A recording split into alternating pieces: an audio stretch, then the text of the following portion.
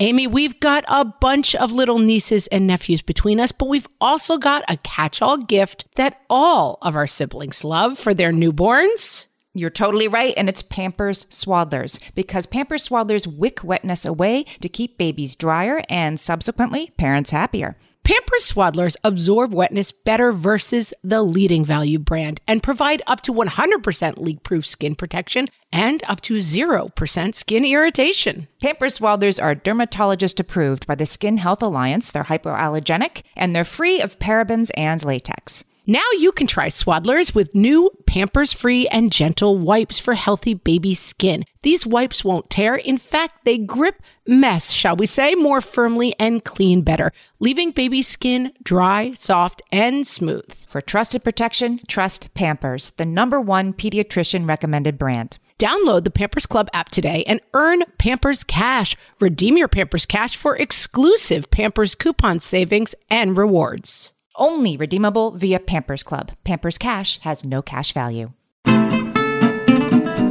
mean, was I good or was I just a geek? What fresh hell? Laughing in the face of motherhood. The cool monkey says I have to. With Margaret Abels And Amy Wilson. I pay the bill, I'm checking the text. A podcast that solves today's parenting dilemmas So you don't have to. I had a very lamentable hairstyle in junior year.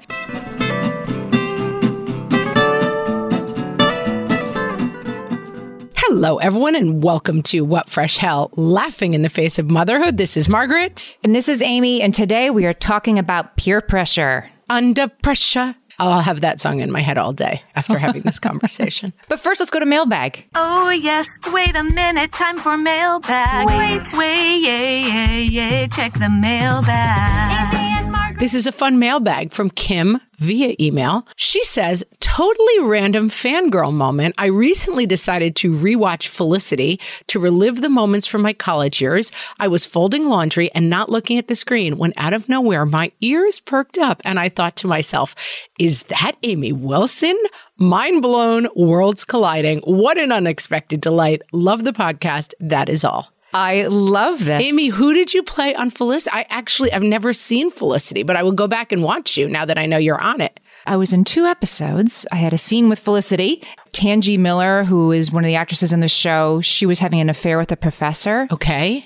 And I had also had an affair with the same professor. It was a very 90s look at sexual harassment. You were Felicity's aide. Oh, yeah. I'm picturing you as like the guidance counselor because I'm picturing current Amy. It's because I think that show's 5 years old. That show is like 20 years old. Well, okay, so I want to hear something crazy. A thing about Felicity, which is fascinating. By the way, guys, this episode is no longer about peer pressure. It is about Felicity. It is a Felicity recap episode. The part that I played wasn't that interesting. I was on 2 episodes, but the reason that I was playing that part is fascinating. I went in for a very large part to play the girlfriend of one of the guys in the show and didn't get it. And they threw me this as like a little consolation prize, this much smaller part. The girl who did get the part of the girlfriend, Jennifer Garner. Oh, Amy. Sliding doors. Sliding doors. I think I'll take it how it worked out for me. I mean, I love Jennifer Garner, but, you know, she's had her struggles, so. Interesting. If you had gotten it, we would not have the What Fresh Hell podcast. So I just thank goodness for Jennifer Garner for nailing that audition, because otherwise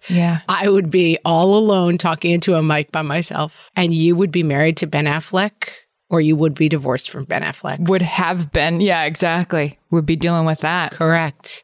Sliding doors.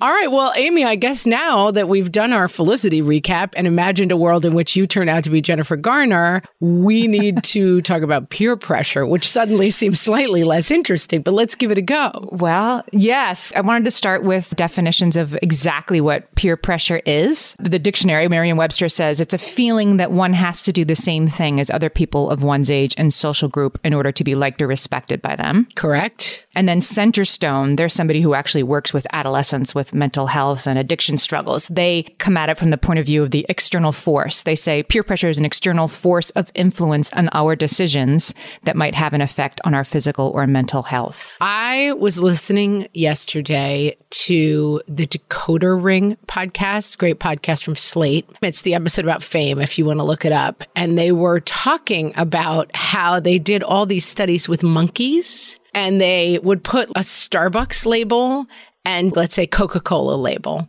And next to the Starbucks label, they would put a picture of a high status monkey, attractive, good monkey.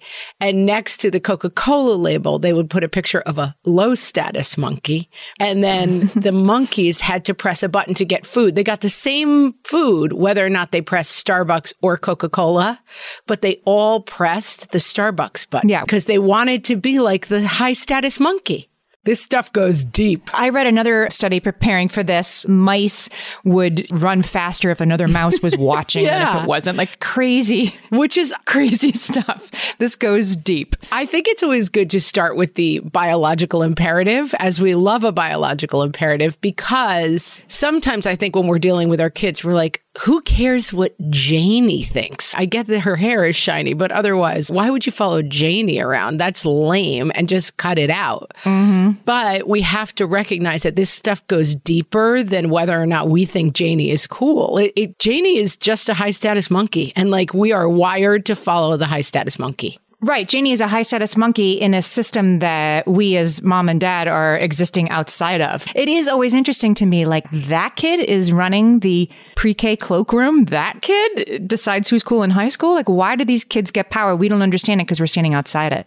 Even when listening to the podcast, they took a couple of beats before they described what makes someone a high status or a low status monkey. And I was just cracking up between how would you know which monkey is high status and low status? Right. But monkeys know, and preschoolers know, and fourth graders know, and seventh graders definitely know. So this is a thing because as we start to individuate ourselves from our families of origin, as we do in sort of early adolescence, like tweendom, your peers start to be more important than your families. We're wired that way, right? So that the species could perpetuate. And studies have shown that most risky behavior that adolescents participate in happens in the company of peers. And I will just go back because you said starts in middle school. It's an arc.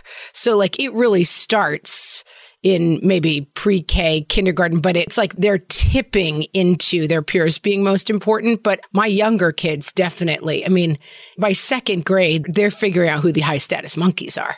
What's funny you say that because there's some studies we can look at here that say it sort of, sets in around 10 and I'm like, sets in at 10. I mean, yes, it becomes a big factor at 10, but I'm with you that the group think and this kid is cool and this kid isn't starts pretty early, but that's exclusionary. Maybe that's different from peer pressure, different from like, I have to act like this or I have to do these things, but I feel like they're kind of hand in hand. I just think it's an arc. You're getting more and more interested in your peers every year, but it doesn't mean you don't notice them when you're littler.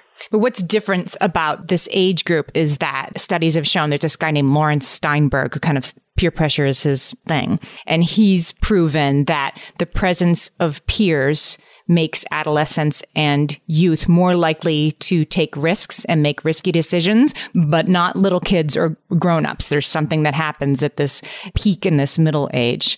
I think I can make sense of that in my mind. We had a guest on our show named Jess Shatkin, so I'll put a link in the show notes. He wrote a book that was all about how teenagers are wired to take risks. And I think it was called Born to be Wild, and that we had to sort of understand that. So why do kids take more stupid risks because of peer pressure than they would when they're by themselves? Like, why is peer pressure a thing? There was a study, I thought this was pretty interesting. 2011, USC proved that the human brain places more value in winning in a social setting than it did on winning when you were alone. So they had people sit and play the lottery, right? They were playing the lottery alone and with other people. And they showed much higher activity in the prefrontal cortex when you beat somebody who was sitting next to you playing the lottery than when you won by yourself. That tracks 100%. That absolutely makes sense. Yes. And they said this prefrontal cortex, that's the part of the brain that's responsible for coding social rank in mammals' brains. That's how the monkeys know, I guess. That's how the monkeys know. Yes. And you want to be at the top of the social ranking.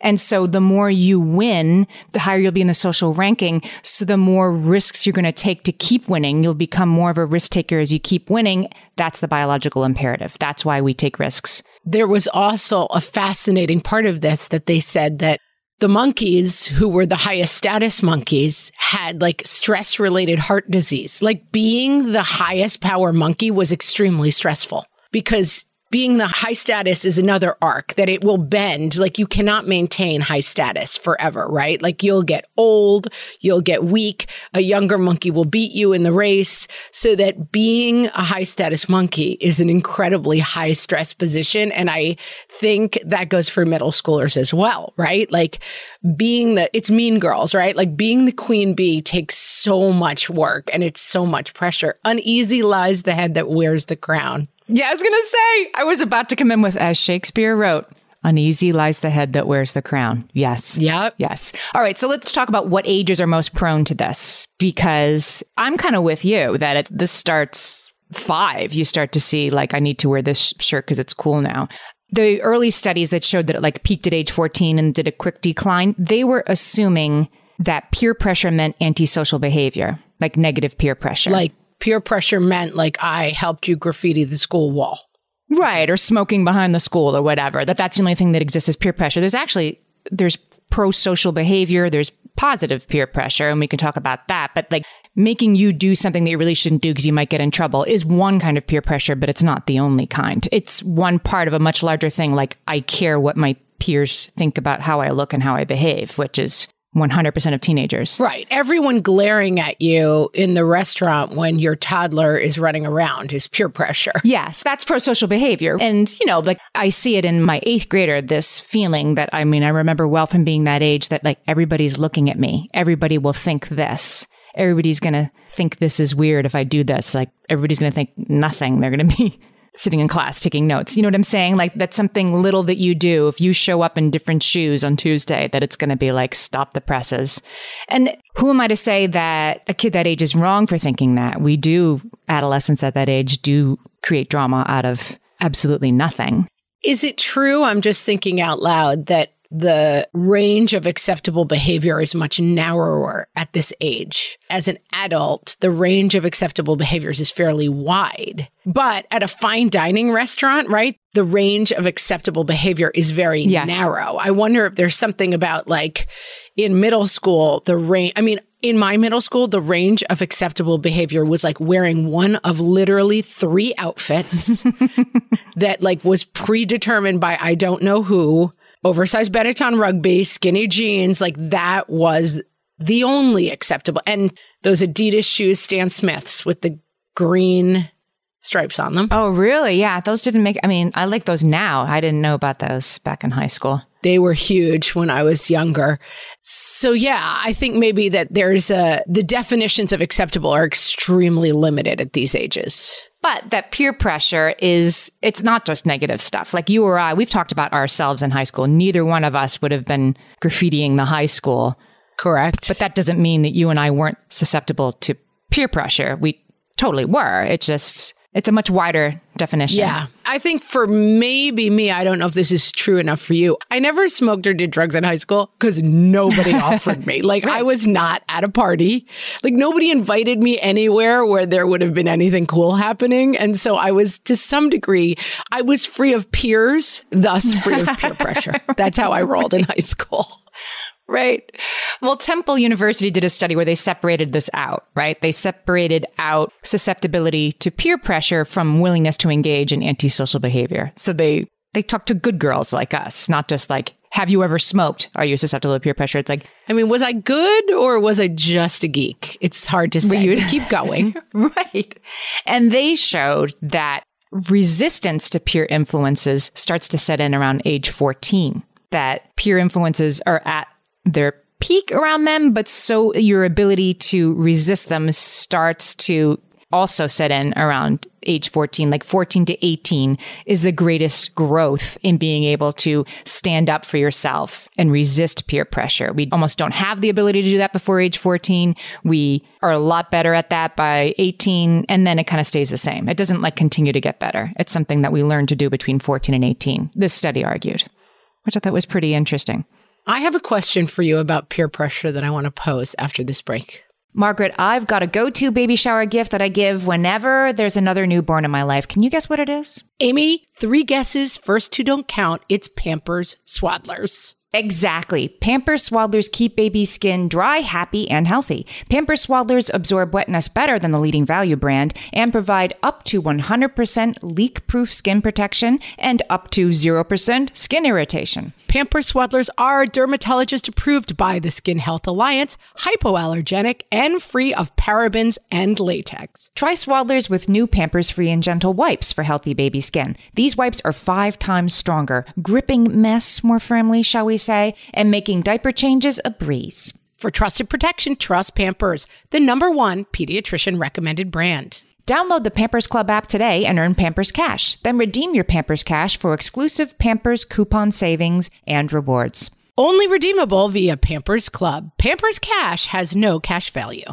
Margaret, I've been at the research again, looking into metabolic health and, more importantly, metabolic flexibility, which turns out is the key to improved energy levels, better sleep, better fitness, all the things. And I found out about all this because we got a chance to try Lumen, the first handheld device that helps you manage your metabolic health. Lumen works when you breathe into it. If you do that first thing in the morning or after a workout, Lumen measures your metabolism by measuring the amount of carbon dioxide in your breath. It's science, people. That lets you see exactly what's going on in your body in real time. Then you use Lumen's app to get tailored guidance to improve your sleep, your nutrition, even stress management. If you're interested in figuring out the effects of different sorts of foods on your body, Lumen is a really cool way to see what's actually happening as your body burns different fuel sources. If you want to take the next step in improving your health, go to lumen.me and use FRESH to get $100 off your Lumen. That is LUMEN.ME. Lumen.me, and use the code FRESH at checkout for $100 off. Thank you, Lumen, for sponsoring this episode. Okay, we're back. Amy, I do look at my kids and I wonder if our kids' generation has a wider definition of acceptability than our generation did and is therefore peer pressure less. I think so. I'm sure you've seen that viral video of a Florida high school having like an anti-don't say gay rally after school. Have you seen this? The entire high school is outside saying, we say gay, including the jocks that you're like, don't you push kids in lockers? Maybe they don't anymore. I saw that and it gave me hope for the future. And I think that there probably is a wider range of acceptability, but there's still, vaping and alcohol and stuff like that kids do feel pressured to take part in. Yeah, I think maybe this might fall in the category of every generation thinks like, oh, this is really different now, and it can't be different. Like if the monkeys like the high status monkey best, this will ever be. And there's also an element of this that emerges really clearly. I see it with my kids, that they're starting as teenagers to start dealing with, we're not friends with him. Or there's like a game where the kids, they have screen names. And now they add a certain signifier to the screen names to indicate that they are part of this gaming group, right? Mm-hmm. Which seems kind of fun. Like it's like on Peloton or whatever. Oh, I'm part of the Rider Peeps or whatever group you're part of. It's a fun idea. But almost immediately it becomes, you're not allowed to use that signifier. You're not really in our group. You're going to be stripped of your signifier because you're out, or we're going to change the signifier without telling so-and-so, because it really is a war about like who's controlling who's in and who's out. That's rough. And I remember feeling pressure. I mean, like sort of bullying and exclusion is not the same as peer pressure, but they are related. Because I remember being in 8th grade and feeling the pressure to like, we got to lose this kid, like got to lose the dead weight, throw her overboard, then we'll be cool. And I was like, it's not very nice, but I do need to get ahead. But I'm sorry, I got to leave you behind on the road because it's my only chance of survival. Right. The cool monkey says I have to. It's the old joke where the guy puts on tennis shoes when they see a bear and he's like, you can't outrun a bear. And the guy turns to him and says, I only have to outrun you.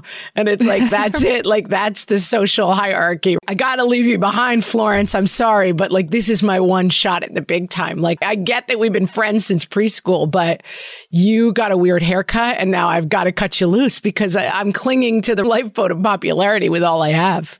Going back to what you said about, is it different now than it used to be? I thought this was pretty interesting. The things that we think kids feel pressured about, we might be getting a little bit wrong. Okay.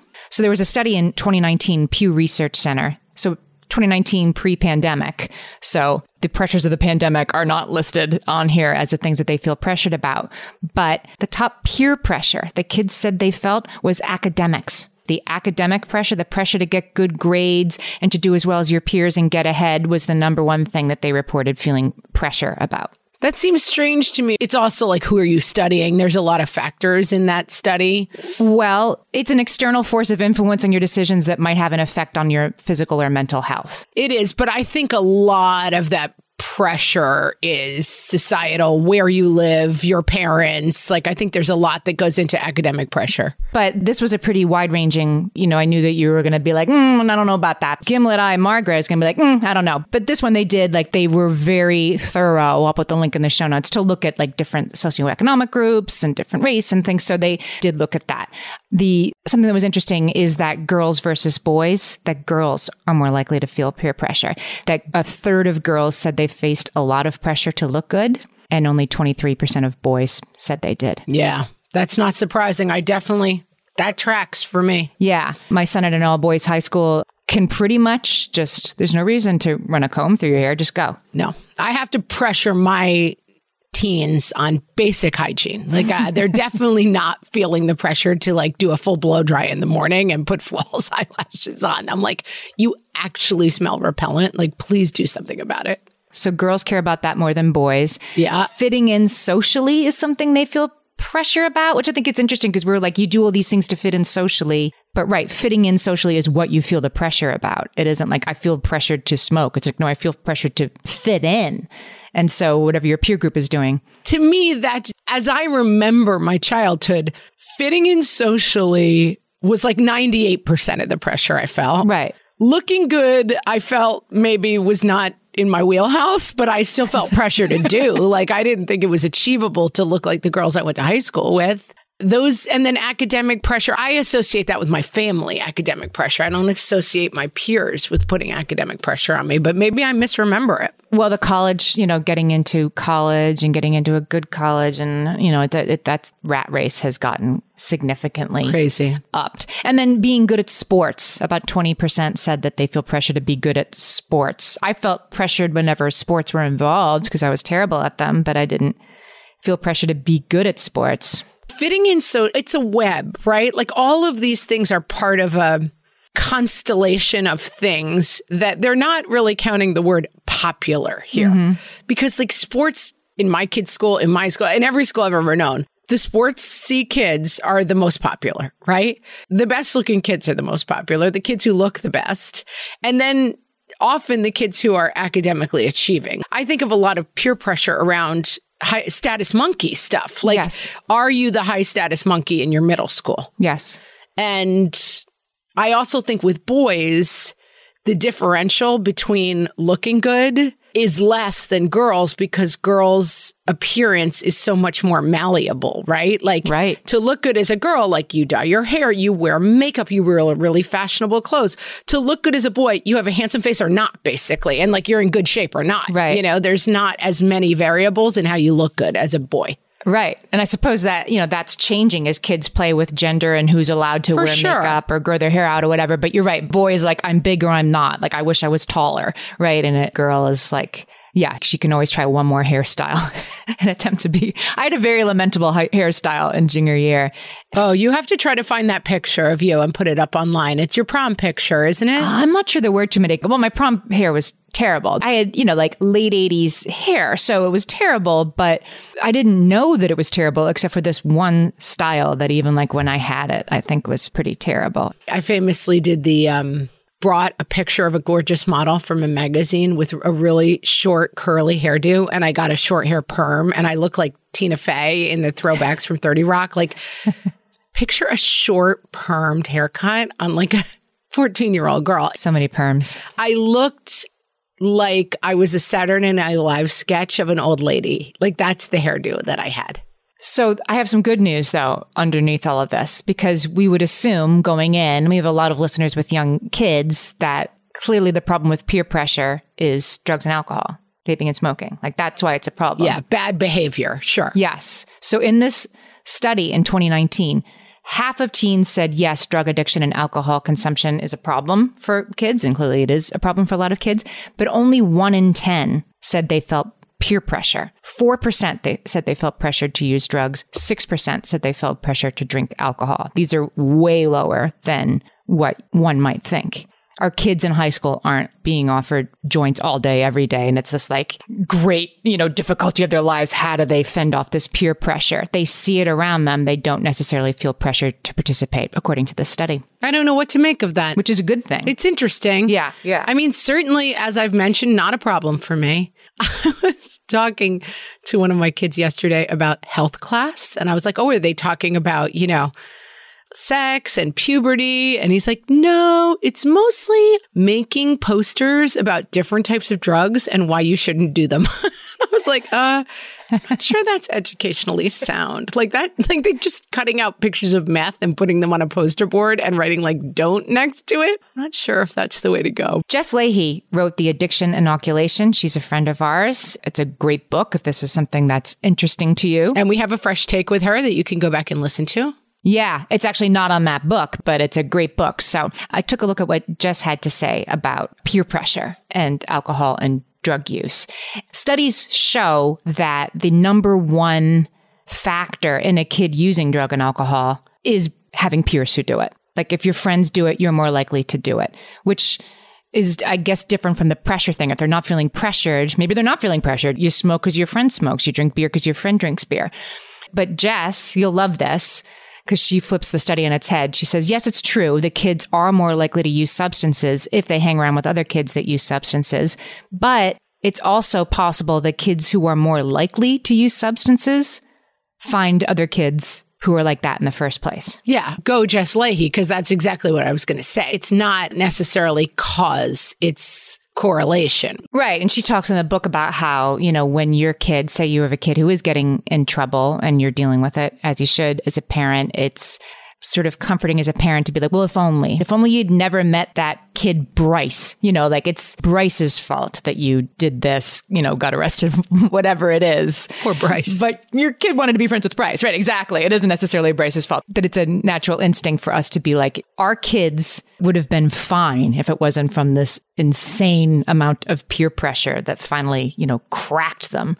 Like Giles Corey in The Crucible when they keep putting weight on his, like he won't confess to being a witch. That's a deep cut, Amy. Not everyone out there is like, oh yeah, Giles Corey from The Crucible. And they kept putting more weight on him because they wanted him to confess. And it was like, more weight. And they keep putting more stones on him until he is crushed to death. So Bryce is doing that to your kid. I mean, I think you need to update your references, Amy. I love you, but find a Marvel movie where something like this happens. Come on, The Crucible. Then and now, if we're talking about high school, who doesn't read The Crucible in high school? That's true. You're still reading The Crucible. Right? So anyway, I thought that was pretty interesting that it's possible for your kid to avoid this stuff, but the friends they are choosing, there might be some agency in that more than we think. I think we should move to some solutions and how we can help kids resist peer pressure. Amy, let's do that after the break. Amy, you know me well enough to know that my daily power breakfast is toast with peanut butter on top. Toast with peanut butter. It's also, by the way, one of my favorite power breakfasts. So we agree on that thing. We were recently together and we shared some toast with peanut butter. And I'm going to tell you, we used Hero bread. It adds even more protein and fiber to that combo without adding any more sugar. Hero bread has remade the carby, empty calorie bread products into versions that include no net carbs, 0 gram sugar, and fewer calories, plus more protein and fiber, while still being super fluffy and delicious. I was not sure that particular combination was going to be possible, but Hero Bread has figured it out. Yeah, this is one I'm glad they let us try. It's like, it really tastes good. I've been trying to add more protein to my diet, and I would have thought that a hamburger rolls was not the place to do that, Amy. But all of Hero Bread's products, from rolls to tortillas to croissants, we please, offer protein and fiber, 0 to 1 grams of net carbs, and 0 grams of sugar. Start your Hero Bread bundle on their website and get 10% off your order. Go to hero.co and use the code motherhood at checkout. I like this bread, people. It's HERO.co and code motherhood for 10% off your order of Hero Bread.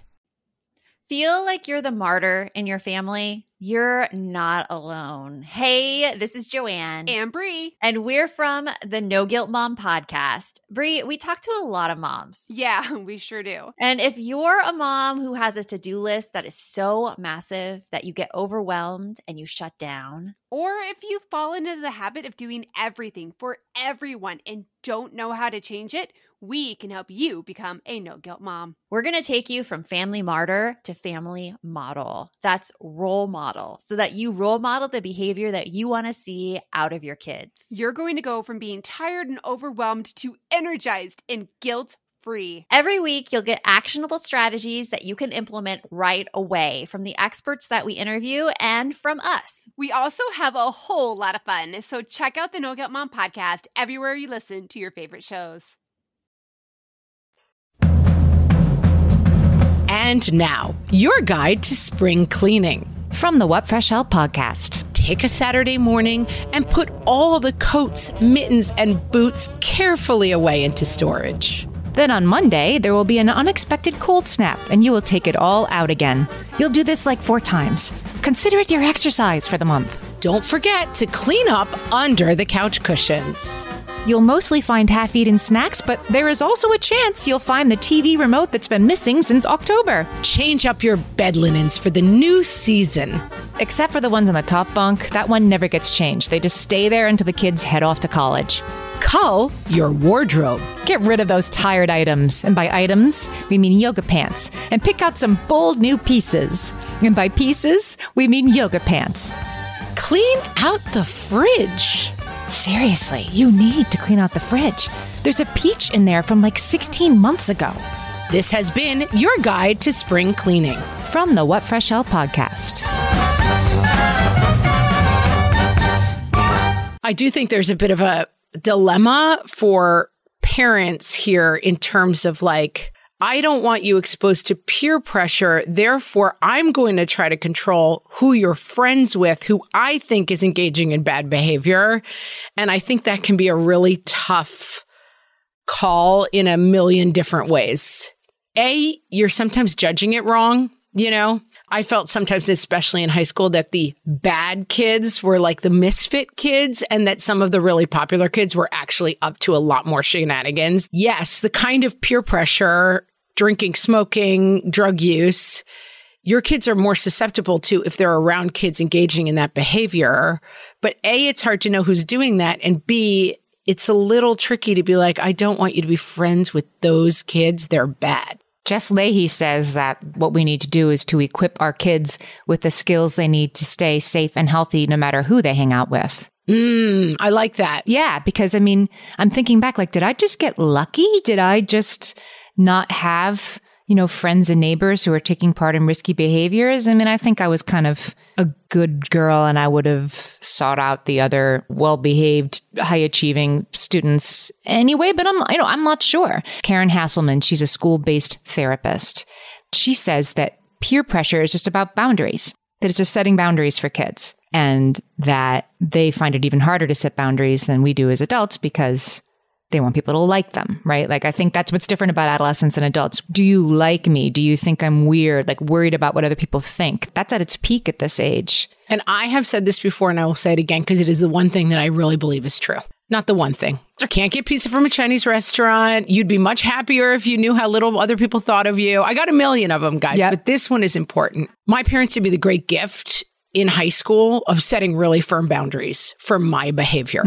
Because I've said before, the one time I went to a high school party, I ended up like illegally driving a bunch of lacrosse players around because they asked me to. I didn't have a license. Like, it was so outside of my character. I didn't have a character. I was like a mushball, goofy loser who the second a lacrosse boy asked me to do something, I was like, okay. Right. I mean, I had no sense of self. I think in general, it is best to keep your kids close while they are young and set really firm boundaries. Yeah. I just think that unless your kid has a really strong character, being out in the woods with a bunch of drunken teenagers when they're 15 and 16 years old, I can't see the upside of it. Not allowing your kids to be in high peer pressure situations when they're too young to have those boundaries for themselves. Listen, Some people will argue, and I've heard this before, right? If you're like crazy, like your curfew is 9 p.m. and you can never go anywhere, your kid's going to sneak out. You have to find a balance here, but I think it's really important to hold off. By the time I was in college, I was a lot more ready to be like, yeah, I don't do that actually, but thanks. Yeah. Well, 14 is different than 15. 15 is different from 18. You know, I have a 14, 17, and 19-year-old right now. And like, a teenager isn't a teenager, right? I'm trying to say there's like 6 stages. And you can say, I have said to my 14-year-old, like, you were too young for that. 14-year-olds don't do that. 14-year-olds aren't ready to do that. I've said that to more than one of my kids when they were 14. And that's just true. And then once they get older, Jess Leahy's book is actually full of, you know, she's talking about more like high school aged, that sort of clamping down and like, you may not do this. You have to stay home all the time. It does get harder as they get older. But what's impossible to ask of them is that in these situations, they say, you know, I don't believe in that. I just say no to drugs and alcohol. Like to try to give them that is not going to work. They're not going to do that because what their peers think of them is more important than what their parents think of them. Their prefrontal cortex isn't formed yet. So if the lacrosse boy thinks you're cool, you've won the next 60 seconds and that's all you're thinking about. That's all you care about. You're not thinking about what's going to happen when you crash your mom's car and you don't have a license. One thing that I do think helps with this, and this isn't avoidable, like my parents did a lot of right things and I was still driving the lacrosse boys around with no license on the one night I went out. I mean, it's hard to, right. You're not going to get this 100% right. It's a slippery slope. But I think it's also very important to put a very fine point on this. So in our town, we have a little walking town so the kids can walk into town after school. And one thing I always say is you can walk into town with your friends. They start pretty young, like 10 years old. You know, I give them some money, but you better be following these 6 rules. You're not allowed to walk with your phone on. You're not allowed to be rude to anybody in town. If you go to the pizza place, you're not allowed to disturb other people's meals by being foolish. Sometimes I'm out and about happenstantially, and sometimes I do a pop-in inspection and I pretend I was out and about. I saw one of my kids walking across the street looking at their phone, pulled over, get in the car. We're going home. You're not allowed to do that. And you're not going into town for 5 weeks or whatever. I think you can really be clear about your expectations. You can go to this party, but I'm going to find out if there are parents there. And guess what? Your teen is going to scream and yell at you and act like you're the worst person alive, but bring it, kid. I'm going to find out if there's a parent there. I'm not sending you to a party where there's no parents around. I'm not doing it. So hate me if you want, I guess. But also, I mean, where I live, it's like, I got to drive you there. So it's up to me whether or not you're really going. But I think you can loosen those restrictions as they get older. My kids sometimes will say to me, there's a part of our house where there's a window that I can look into and see what's going on in the living room. And my kids have yet to figure this out. And they're like, you know, old now. But I will occasionally be like, I told you not to eat in the living room. And I'm in the kitchen and they don't understand that I can see them through this weird little reflection. And they just think that I'm all powerful. And like, I'm keeping that going for as long as possible. Yeah. It's actually a good thing for kids. The stuff that Jess Leahy suggests that we arm our teenagers with is less, you can do it. You don't need them as friends. Like, none of that is useful. But to say, you can say, throw me under the bus all you want. My mom is crazy and she'll ground me for like a year if she knew I was doing that. So I can't. Or, you know, I'm allergic to alcohol. Like the things she suggests arming kids with are these sort of get out of jail free cards that are a lot of sort of blaming the parent. My mom won't let me, or I actually have to be home in half an hour. And your kid needs to be able to get out of the situation without asking them to do something that is very, very hard for them to do in a time when seeking their peers' approval. That is impossible. Right. Yeah. And I think you start that early. Like I know with my kids' phones, I always say to them, you better tell every, you know, creepy little friend of yours that I read all of your texts. And if I see something that comes in on text that I don't like, I will jump on that text thread. And I know some of their friends give them a hard time about it. Like, you're too old to have your mom checking your texts. I pay the bill. I'm checking the texts, you know? Yeah. No, they're not too old. Yeah.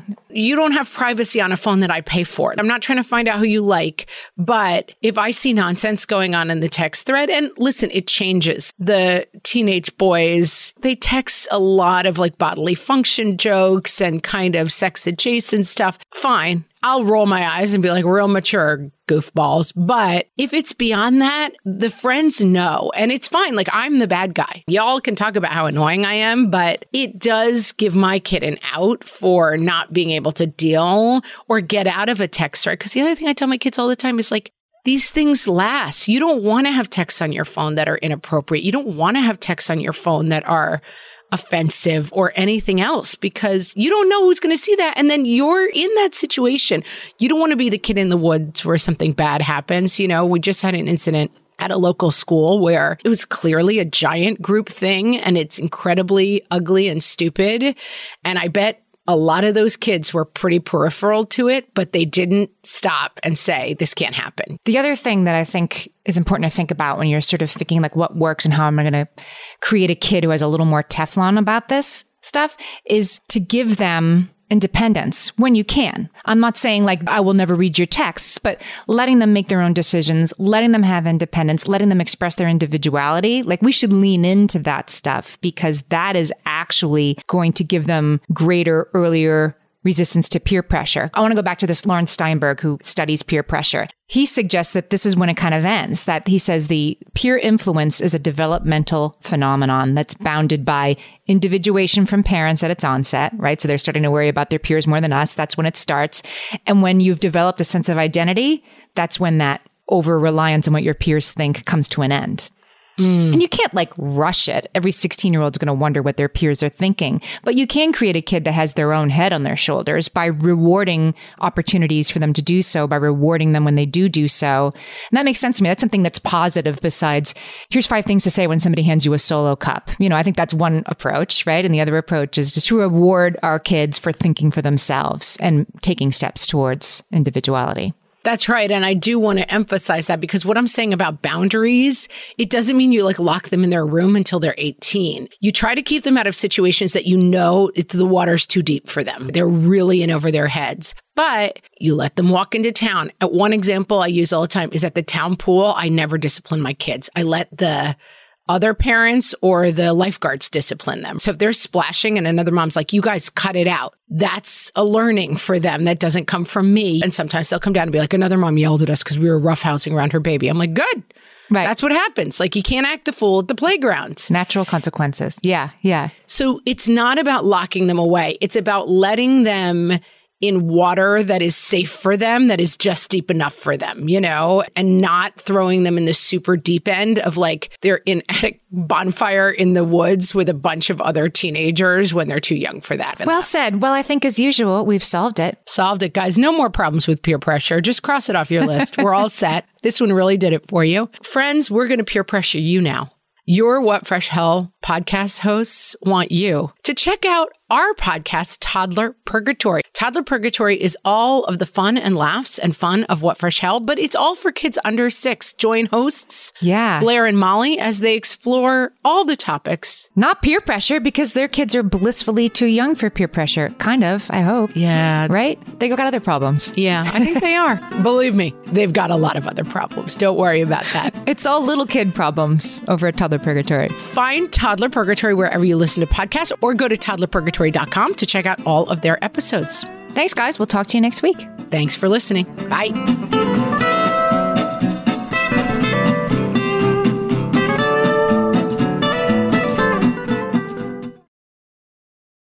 When it comes to raising kids, there's so much to consider. Things like, what do we feed them? When do we feed them? How do they sleep? What does it look like to raise kind kids? How does their nervous system work? How do I keep myself calm? What are my triggers? There's so much that comes into play, and we are distilling all of that information for you at Voices of Your Village podcast, where we bring experts in the field of early childhood and education and psychology and across the board so that you don't have to comb the internet for information. You get to show up and hang out and have shame-free, judgment-free conversations and insights into what it looks like to raise kind, empathetic, emotionally intelligent humans. I'm Alyssa Blask Campbell. I have a master's degree in early childhood education. I'm a mom of 2, and I am walking this journey right alongside you doing this work. Come hang out with me at Voices of Your Village, and we can dive into real conversations with actionable tips.